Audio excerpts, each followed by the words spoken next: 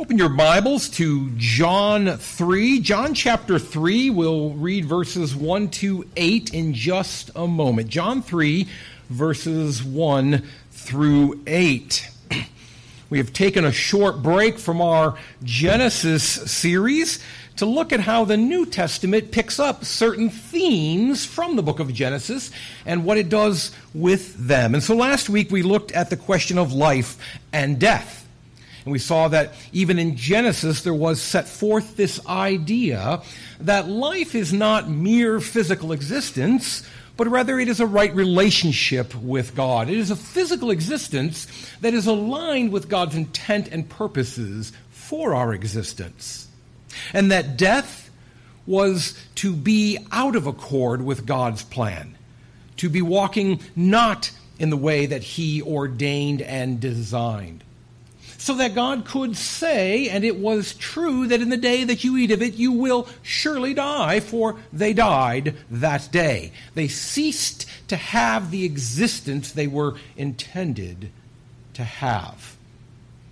Life and death have more to do with our alignment, our walk with God, than they do with any physical attributes. And we saw how physical death is a warning sign, is a reminder of spiritual death, of eternal death, that there is coming a day of accountability, and one must be prepared for that. So that if one walks by faith in this life with Christ, if we have life now, it can be called an eternal life, an everlasting life. For even at death, we will still be rightly aligned with our God. It's why Jesus could say, we saw last week, that he could say, even though he die, the one who believes will yet live. Life and death are set forth in the Scriptures as describing a status of how we relate to God. This morning we're going to look at how life can be restored in the one who is dead. If you are out of accord with God, how does that get changed? How does one become alive in the Spirit? And if you are alive, well, how did you get to be that way? You know the old question, Mommy, where did I come from? We all want to understand our origins. And so we will understand what Jesus teaches on this topic. We're going to look at John 3, verses 1 to 8.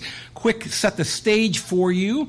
It is a Pharisee, a leader of the Jews named Nicodemus, that he's called a leader of the Jews, a ruler of the Jews, means he was on the Sanhedrin. The Sanhedrin was a court.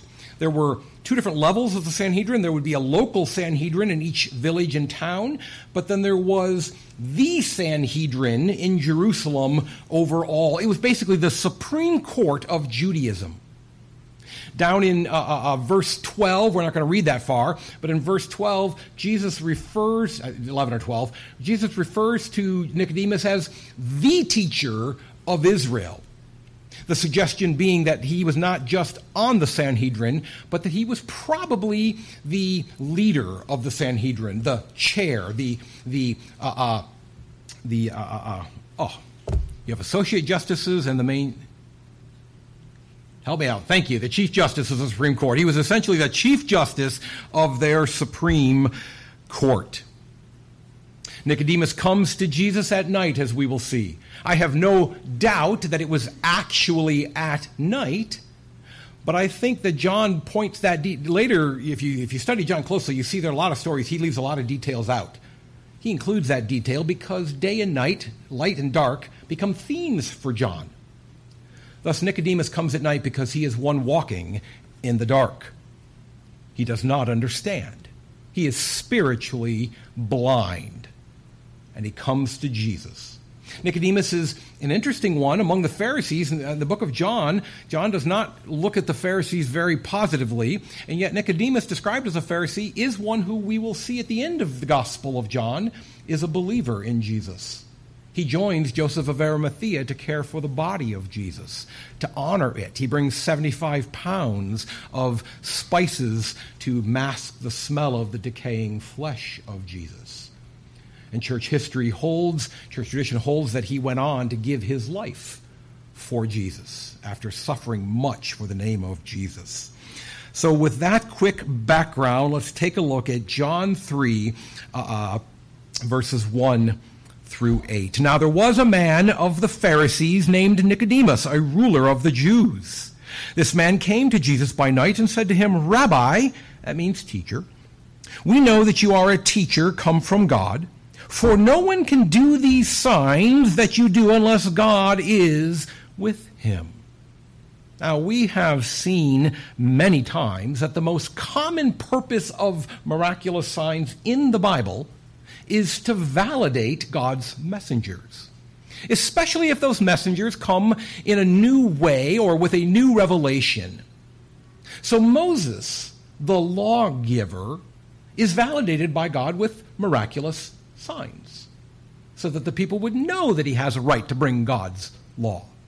Elijah becomes the first of a new class of prophets, a class that you might call prosecuting prophets, condemning the people for their disobedience to the law. And so that the people would know that the condemnation came not from Elijah, but from God himself, Elijah was empowered with miraculous signs.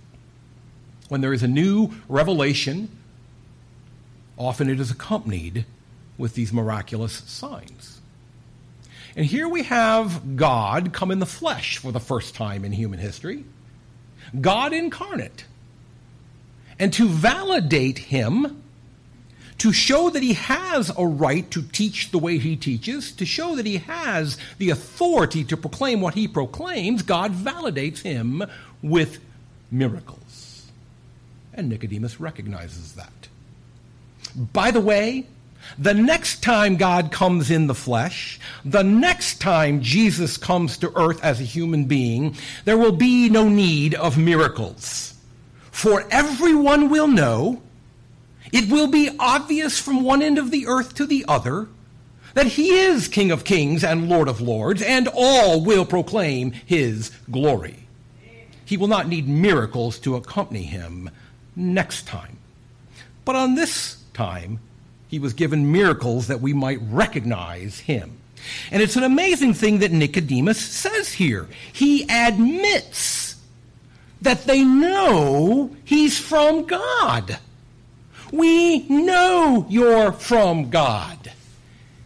And still we won't listen to you. That's profound. How many of us have said, if only God would come speak to me, it would be so much easier. He was speaking to them, and they knew he was speaking to them. And they did not listen. We have to ponder that for a moment.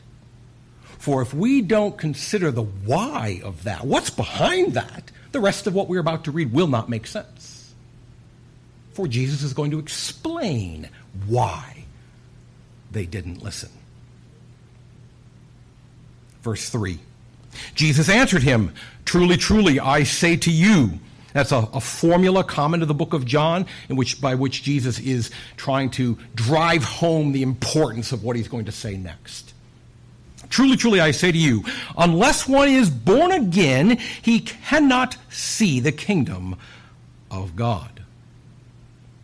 The Greek word here, anothen, translated again, is an ambiguous word, and that's exactly why John is using it.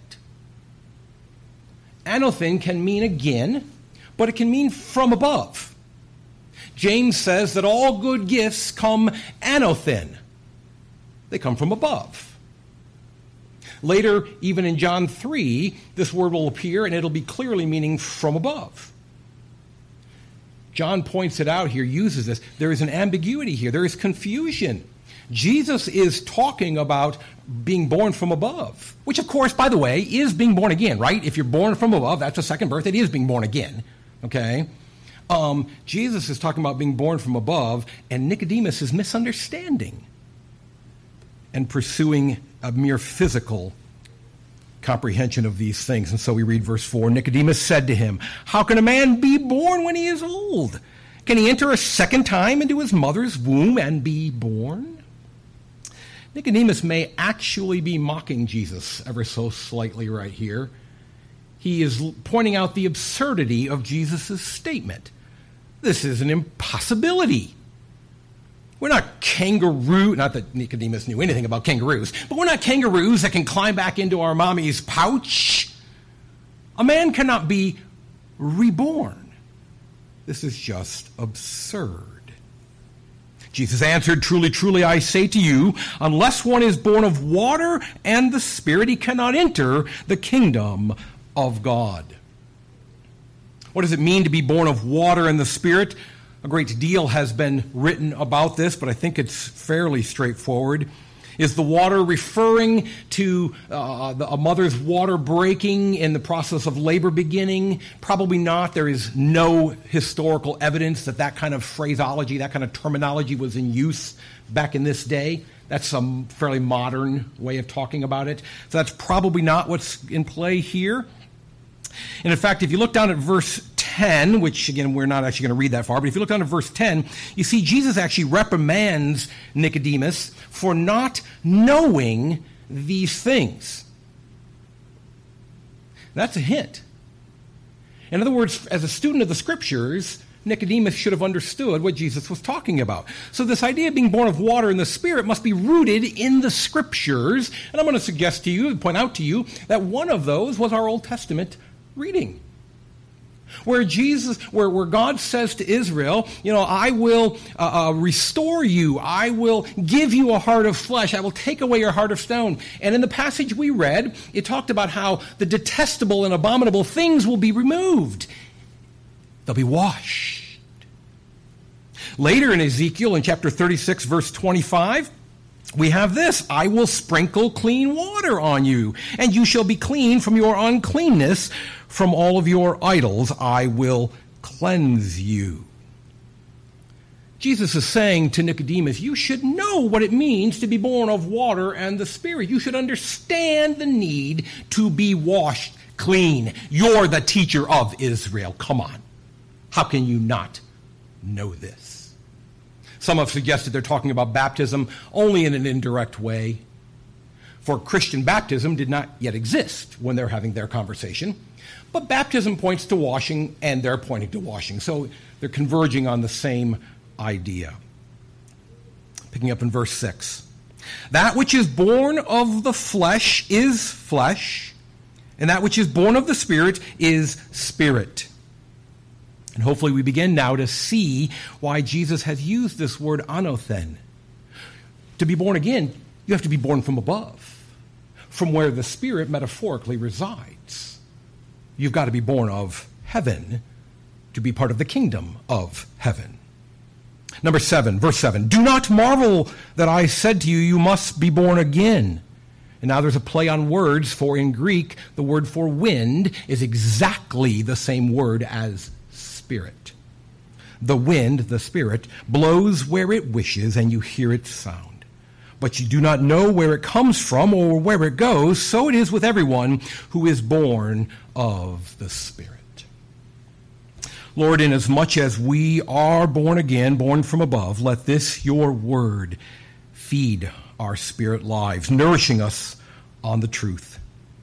But Lord, if there are any hearing this word who, like Nicodemus, are not born from above, do a work in them even today. Bring life to them. Give them rebirth by the power of your word. Amen. It's that time of year where we have award shows. Last Sunday was the Oscars. Tonight's the Grammys. I think officially the 64th annual Grammy Awards, tonight. And with award shows go acceptance speeches. You're familiar with this, even if you don't watch regularly. You're familiar with the acceptance speech. I want to thank the Academy for this unbelievable honor. Thanks to the producers who trusted me, the director who just brought out so much in me. I want to thank my long-suffering wife for all the many hours I spent on set. This film was just a great honor to be a part of it. You know, I wanted to be alive. I wanted to be an actor, and so I wanted this life, and without my parents, it just wouldn't have been possible. So I asked for life, and my parents gave me life. So now I want to thank my parents as well for that life they've given me that I asked for. Can you imagine anyone giving an acceptance speech like that? Even the most devout, ardent Scientologist in Hollywood wouldn't go off that deep end. It's absurd to think that we have life because we ask for life. And that's Jesus' point to Nicodemus. The simple illustration of how life comes into one who is otherwise dead is the simple illustration of physical birth. You must be born in another way. You must be born again. You must be born anew. And just as you had nothing to do with your physical birth, Nicodemus, you need to understand how rebirth occurs.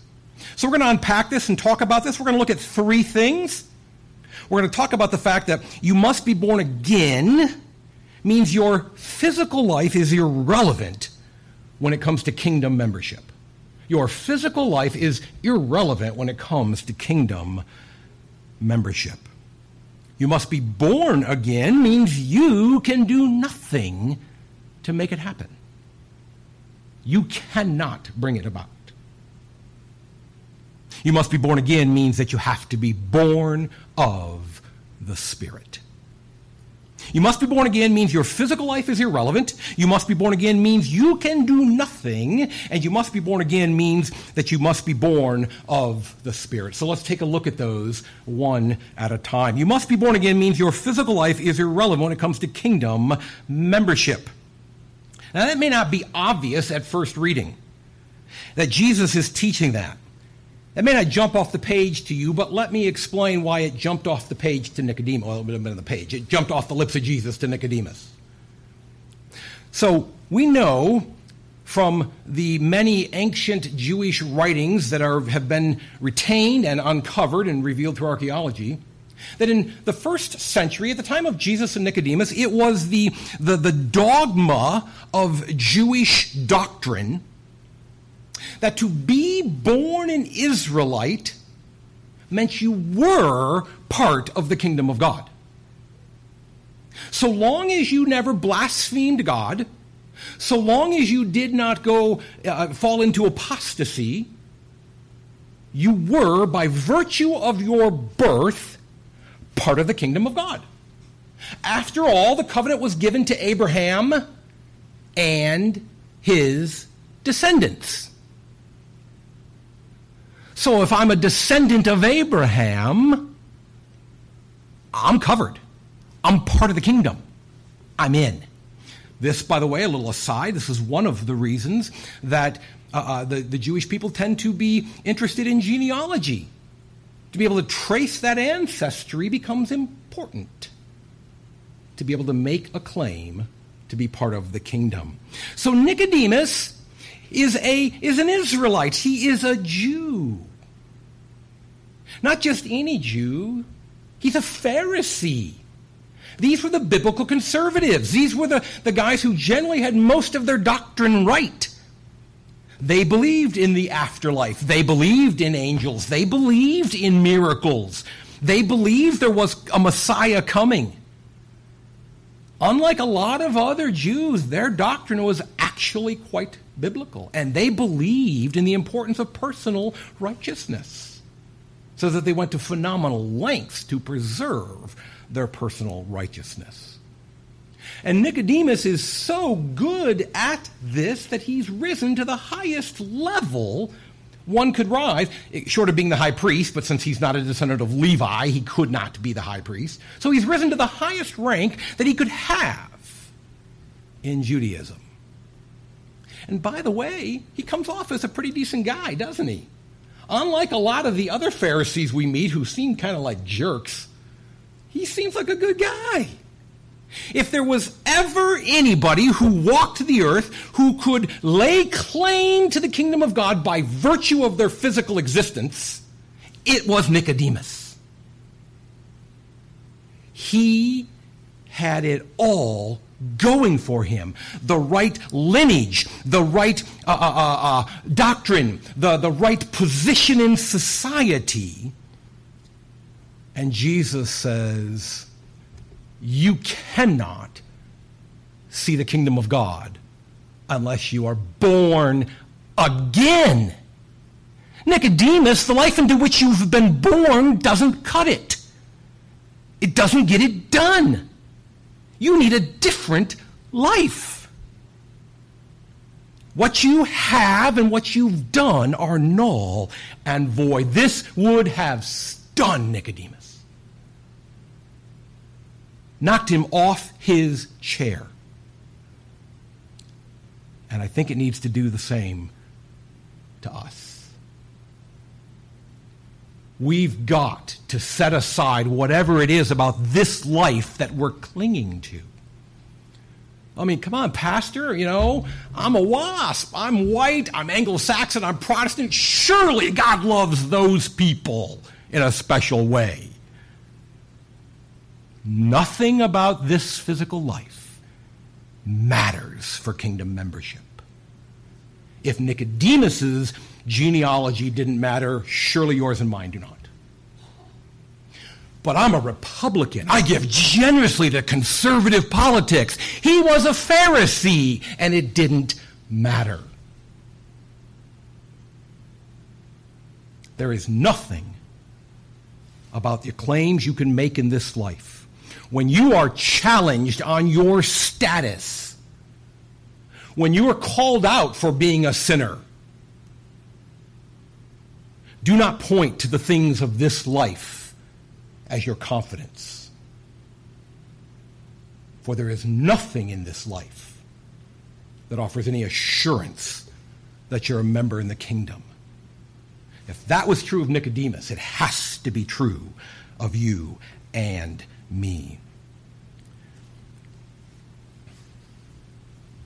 Nothing in our mere physical lives matters for kingdom membership. Number two, there is nothing you can do to bring about the needed rebirth. Nicodemus, you've got to be born again. Not go back and start over again. Not go to some reset point in your life where you can pick it up and resume from there. You've got to be born again. In other words, Nicodemus, you're helpless. And Nicodemus sees the absurdity of this. You're telling me I'm not in the kingdom, but you're also telling me I can't put myself in the kingdom. Nicodemus calls Jesus out on the absurdity of this. Can a man re-enter his mother's womb and be born a second time? Come on, this is just, what is this? But that's Jesus' point. And we're back to the illustration of the acceptance speech. For who would ever think that they had anything to do with their physical existence? For the pre-living, I couldn't come up with a better term. They're not dead because they didn't live and then die. So I don't know, I have a better term. So the pre-living cannot possibly initiate their lives. They don't exist. And Jesus says, when you're dead in sin, actually here, when he says you don't even have a spirit life, it's not that you have a dead spirit life, it's you don't have one. You have to be born. It has to be not something you do, but it's something that is done to you.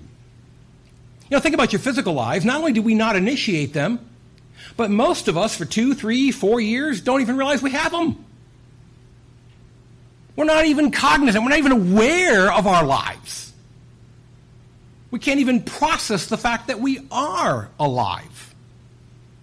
We're alive for a long time before we start to realize we're alive. So it is in the spirit life as well. You may be alive for quite a while before it begins to dawn on you that you're alive. What difference does this make? This technicality, this nuance of doctrine. Well, let me give you an illustration that relates to the issue of confidence of salvation. And we will come back around to this the last Sunday of April and talk more about this topic, but just briefly right now. Illustration from the Christian school where I was the headmaster. So a group of seniors were getting ready to graduate, and there was a discussion about having these seniors each give their testimony as they went across the stage to get their diplomas. And a couple of the faculty members raised a concern about that. And they said, we've got one student who's not a Christian. What testimony would she give? She makes no profession of faith, nor does she project faith in any way. There's nothing about her walk or her talk that would suggest she is a believer. And something interesting happened in that meeting. One of the people there said, "Oh, no, it's good. I know she's a Christian. I was at the camp meeting when she raised her hand."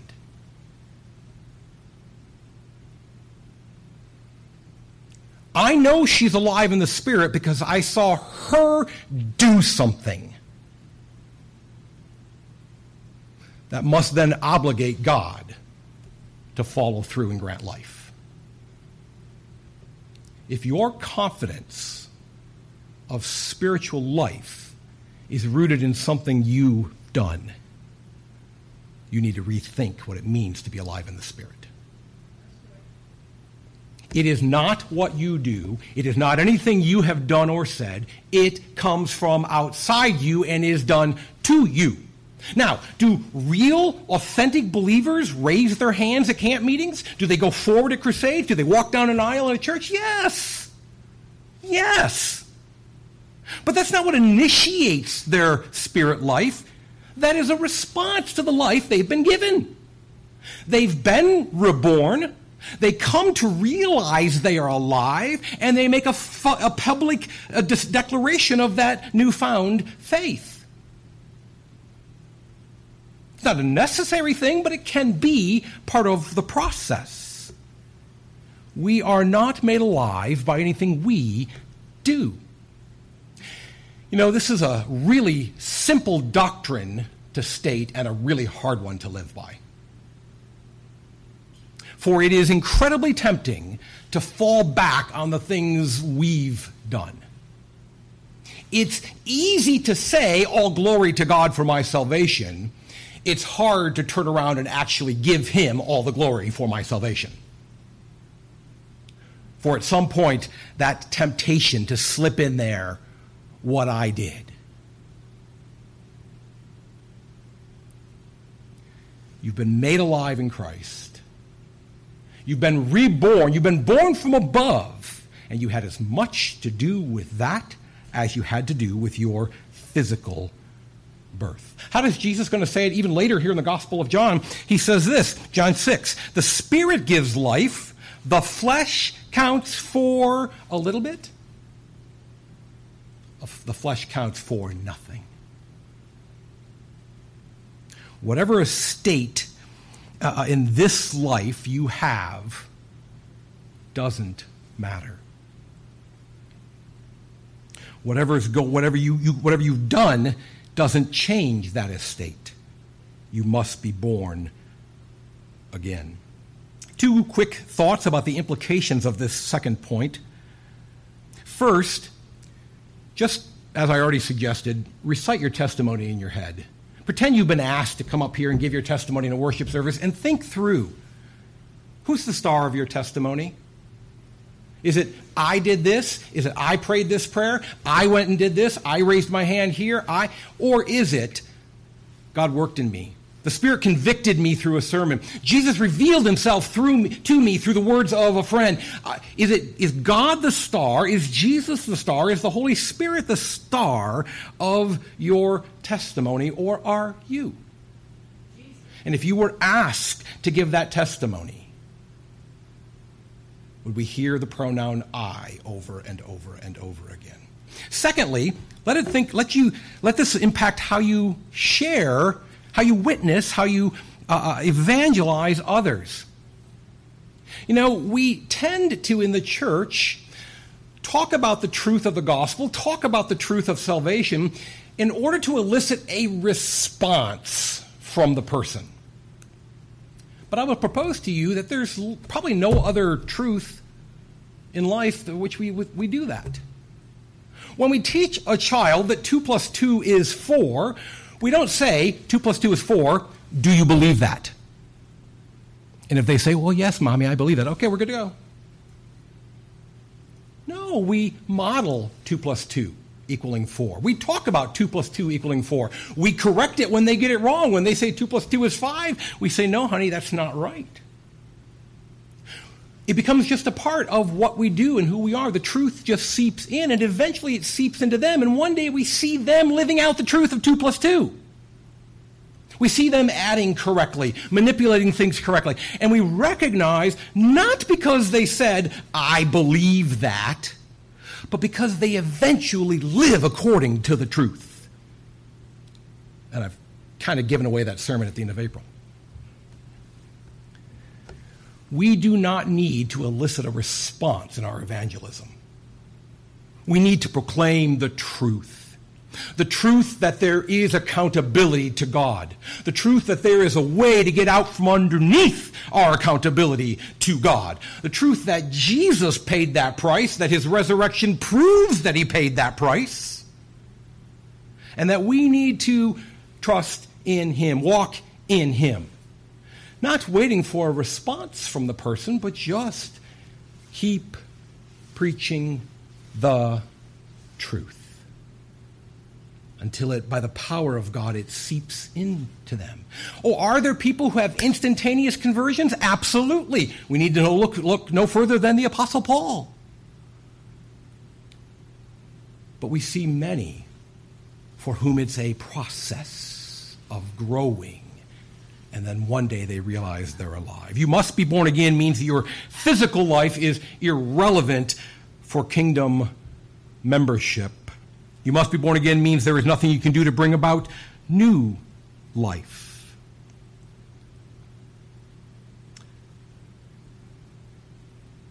For those of you who take notes, you're going to be most unhappy with me.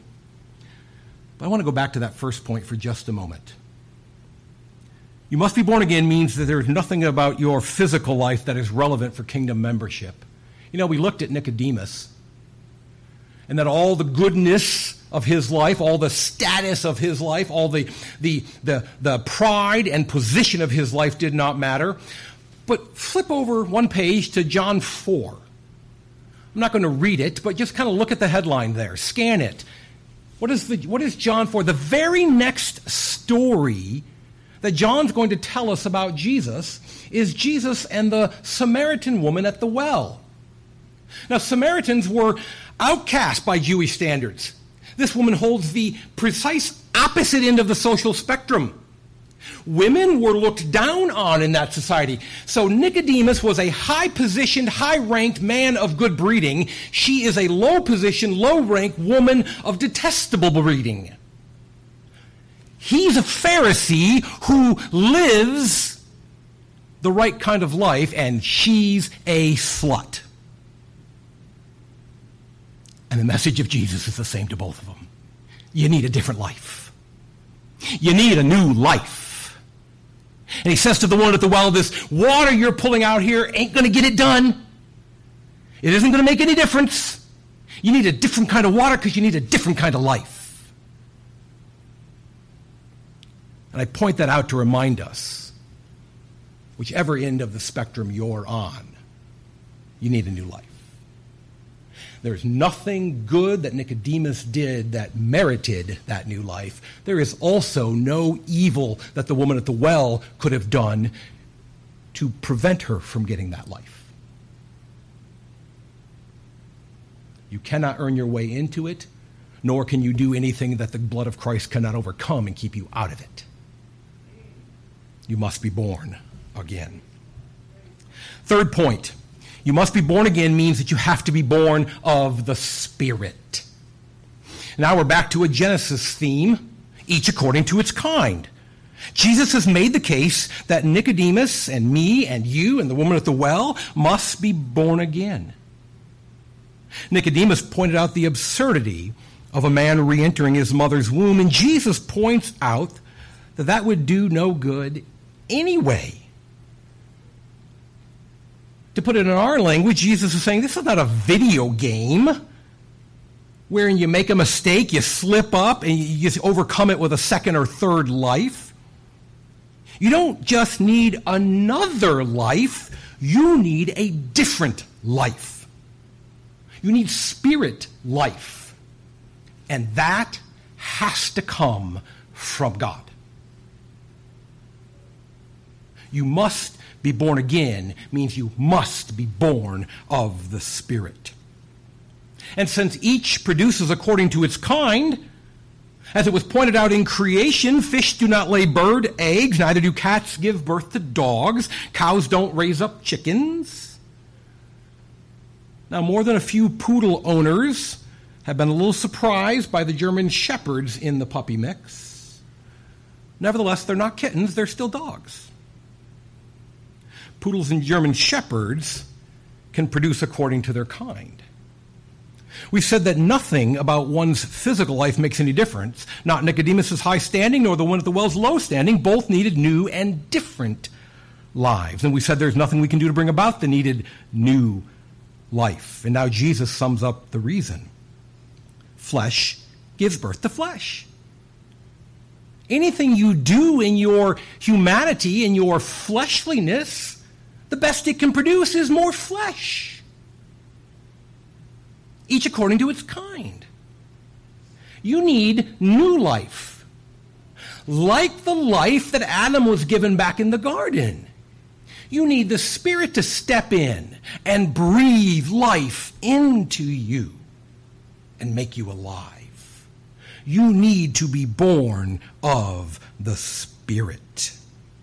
Each according to its kind. To have life, real life, spiritual life, everlasting life, kingdom life, you have to belong to the King. And there's no better way than to be a prince or princess in the household of the King. To be born into the King's family is to be guaranteed a place in the kingdom. And it's the only way, Jesus says. It's a funny doctrine, the doctrine of adoption in Christianity. We talk about adoption, and we rightly should. The Bible talks about adoption. But it's a weird adoption. It's an adoption in which we are reborn. We are born into a new family. Not merely a signature put on a piece of paper, not that there's anything not important about the legalities of that, but it goes deeper, it goes richer, it's fuller. We take on the very DNA, as it were, of the Holy Spirit, of the Christ who sent the Spirit, so that we become one of His. And so we're sitting here, we're going, well, Pastor, there's nothing I can do at all? Correct. So I just lie dead in sin, waiting for hell, hoping for heaven? Incorrect. When a baby calls out for food, a loving mother feeds the baby. She does not ask the baby, honey, do you understand that Daddy and I gave you life? Do you understand the only reason you're crying is because we made you? No, she feeds the baby in response to the baby's cry for food. The baby need not understand how it became alive to be alive. And the baby need not understand how it came to be alive in order to desire to sustain that life. So if you're sitting here saying, well, if I can't do anything, but I want to be part of the kingdom, I'm telling you, believe you're part of the kingdom. That's why it's a walk of faith. Believe it. Rejoice in it. Celebrate it. Live it. Nourish it. Feed it. Grow it. Mature it. If you're crying out for the nourishment of eternal life, it's because you're alive. The dead don't seek spiritual nourishment.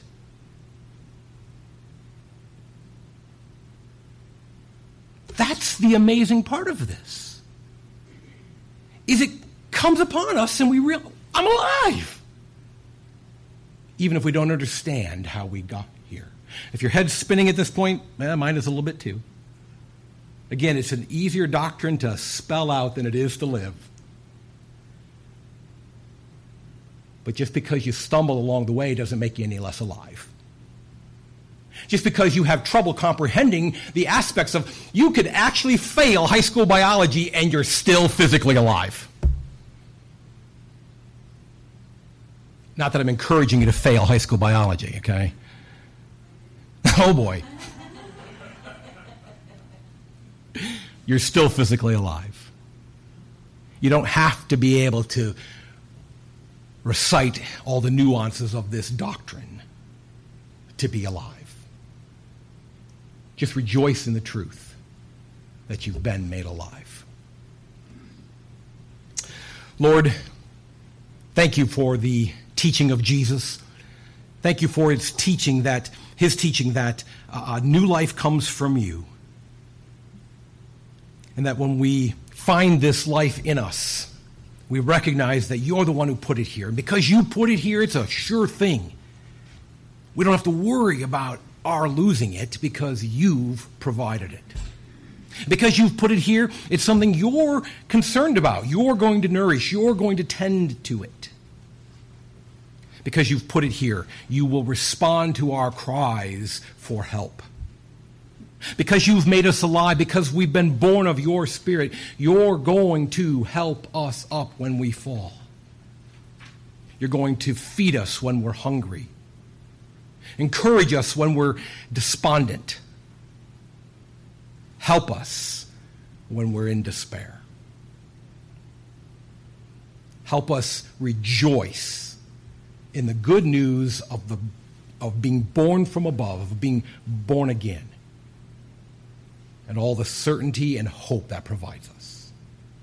We pray this in Christ's name, the one who taught these things. Amen.